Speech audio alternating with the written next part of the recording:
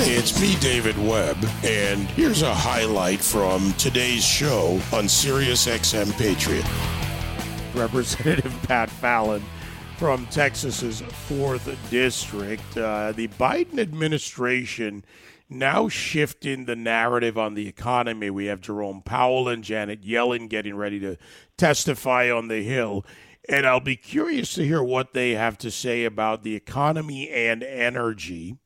Coming from Texas, but of course all across this country, Representative Fallon, where there are energy resources that are being blocked or outright shut down, what should we look forward to? And when I say we, what about the people most at risk? What should they look forward to this winter when it comes to energy? Well, David, thanks for having me on, and you're a great American. I'd be remiss if I didn't start there. We're looking at higher prices, clearly. I mean, year over year, gasoline's up 61%. Home energy was up 30%, but now it's expected to reach as high as 54% over the winter. And this is a result of Biden's war on energy. I mean, one of the first things he did, as you know, when he was sworn into office, was he killed 11,000 high-paying American jobs when he derailed the Keystone Pipeline. And then followed quickly on the heels of that horrible decision, he issued an executive order to pause all new oil and gas leases on federal lands. And that order, David, will probably cost about 1 million U.S. jobs in the short term. And that decision also shrunk. Now, the president in the economy, I thought the president was supposed to get out of the way and unleash, regardless of who it was, right, Democrat or Republican, unleash the American miracle, which is our free market economy. And instead, Biden's decision, and that particular decision, cost about $700 billion it's going to chip off of our GDP during the pandemic. That's the decision that he's made. And he is his war on energy is just killing this country right now. I get the ideology. I mean, I don't get it in the sense that I would want it, but I understand their approach because of their belief system in transition in the energy. Here's what doesn't add up. Cost, right? Cost per kilowatt hour, cost at the pump, cost for the manufacturer, and the ability to distribute what needs to be a redistributable form of energy. He didn't release the solar and wind reserves, such as it were, even though 18 million of those barrels went overseas as agreed since they were bought low and sold high. He released the petroleum reserves, which, by the way, has little if no effect on the immediate issue. It was a political ploy before Thanksgiving to make it seem as if you really weren't paying almost $5 per gallon in some areas around the country. So when you look at the financial factors here with manufacturing, I want to stay there before I don't want to ignore that component because those are jobs, that's production, that's goods and services and transportation, which goes right to Main Street and all the other areas of the economy. When you look at that part of it, as manufacturers look at this, what do you think they're likely to do? Unfortunately, that's why we have inflation across the board. They're going to raise prices. You can see that as well. Used cars are up 26% year over year.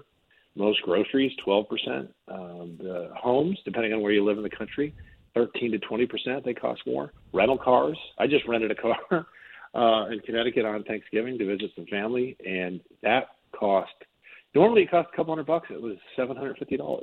And rental cars are up 43%. And David, bacon of all things. Can't get a more American than bacon. That's up 19%. It's a travesty that this man is in office, and we got 3 more years of this. Yeah, look, across the board, whether it's price of gas, regular, mid, premium ranges, when you do a year over year from October 2020 to now where we are with October 2021 figures in, you're talking about almost doubling the rates. And it's not just about that price at the pump. The people that are most at risk, they concern me. Look, if my energy costs go up a little bit, I can bear it. I'm doing a little better, so I can bear it. But across this country, rural America, urban America, those at risk are likely to find themselves unable to make a choice or having to make a choice between paying one bill or the other. The electric bill goes up 20, 30%. That's a big difference for them. Is there any relief in the near future, or are they looking at a possibly cold or, frankly, dangerous winter? Well, David, I hate to be the bearer of bad news, but I think there's no really respite in sight. And it's ironic, isn't it, that the Democrats claim to be. They claim to be. I don't think it's true at all, but they claim to be the party of the working class and the working poor, and we're going to make your lives better. And what we've seen, I think it's one of the reasons Biden's approval ratings are so low, is they don't make their lives better. They're making all American lives worse. But as you said, when you have a cushion built in, if you're doing a little bit better, you can bear instead of filling up your pickup truck, it doesn't cost $60, it costs $90. It's inconvenience, and you should kind of shrug it off. But for folks that have to make a choice now, where I have to buy less groceries because I don't have that $30 or $40 for that's going to extra gas or et cetera. It's a tough choice, and particularly up north when they're going to need, and they see these exploding home energy costs. I want to look at this from a policy perspective, and I know this is a look ahead, Representative Fallon. Right now, when you look at the U.S. energy picture broadly, fossil fuels are 79 to 80% of our energy consumption. Other sources, which includes nuclear, that's the rest of the 20 or 21%. It varies a little bit. Republicans, if they take the majorities in Congress, and Republican governors out there can begin to work on building out more nuclear energy capability. It is clean energy, renewable energy, but we seem to be closing more plants than we're opening. Not seem to be, we are. And blocking even permitting structures through the EPA to build out new nuclear energy plants. Is this something the Republicans can take up and will take up to produce a better energy environment for this country? David, I hope so. And I'm certainly for it. I've always been supportive of nuclear energy because, as you said, it's clean and it's renewable. And let's not forget, okay, if you are truly an environmentalist, which conservatives are, let's look at what the United States has. We are a rule of law nation. We have safety regulations and laws built into the process. We have highly professional and experienced energy sector and industrial sector. We have an independent judiciary, and we have a powerful environmental lobby. That's the perfect ingredient. Those are the perfect ingredients to not only exploit our own fossil fuel resources safely, but also in respect to nuclear energy. Because you know who doesn't have all those ingredients? Venezuela, China, Iran, Russia, Saudi Arabia, etc.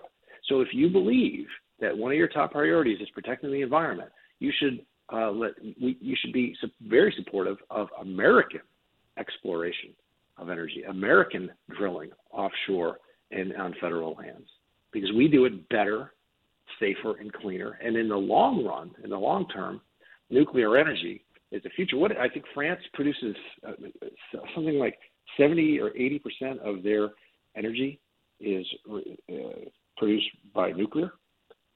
We should be following more along that model than shutting things down and really doing the bidding of our enemy. There's another story on the front pages right now. It's COVID Omicron. Just your reaction to this latest, my words are overreaction by the administration to this, to an unknown that is a month old. It's more hysteria and fear. And I was exactly going to say that same word, overreaction.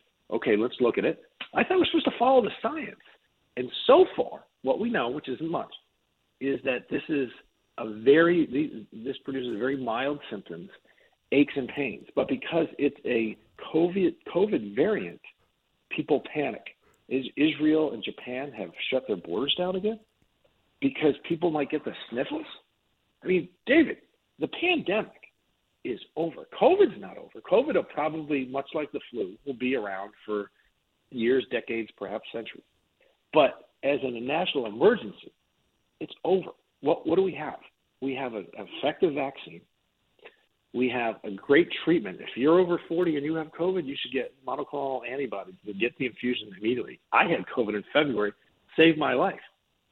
I had it badly. But then we're also on the verge with the FDA of approving an antiviral treatment.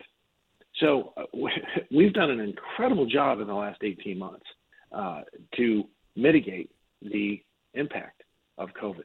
But some, and it's mostly folks on the left, which is bizarre, are so afraid of this. It's almost as if they don't want it to end. And like you're saying, it's a power play in many ways. Well, we will see what they do with this play next. We don't want Biden to have to institute any of those racist travel bans he accused Donald Trump of. Oh, he already did that. Now what do I do? What do I say next? How about thank you very much? As always. Sometimes it's all I have to offer is a little bit of snark for Biden. Representative Fallon, thank you. David, thanks very much. Take care. God bless. You too. God bless. Merry Christmas if we don't get a chance to speak before then. Representative Pat Fallon from Texas's 4th District. At a time when we should be unleashing Texas on the country in the sense of energy, when we should be unleashing so much of this country in the sense of energy, or in the energy sector, if you prefer that. You can join me live on The David Webb Show Monday to Friday, 9 to noon East on SiriusXM Patriot 125.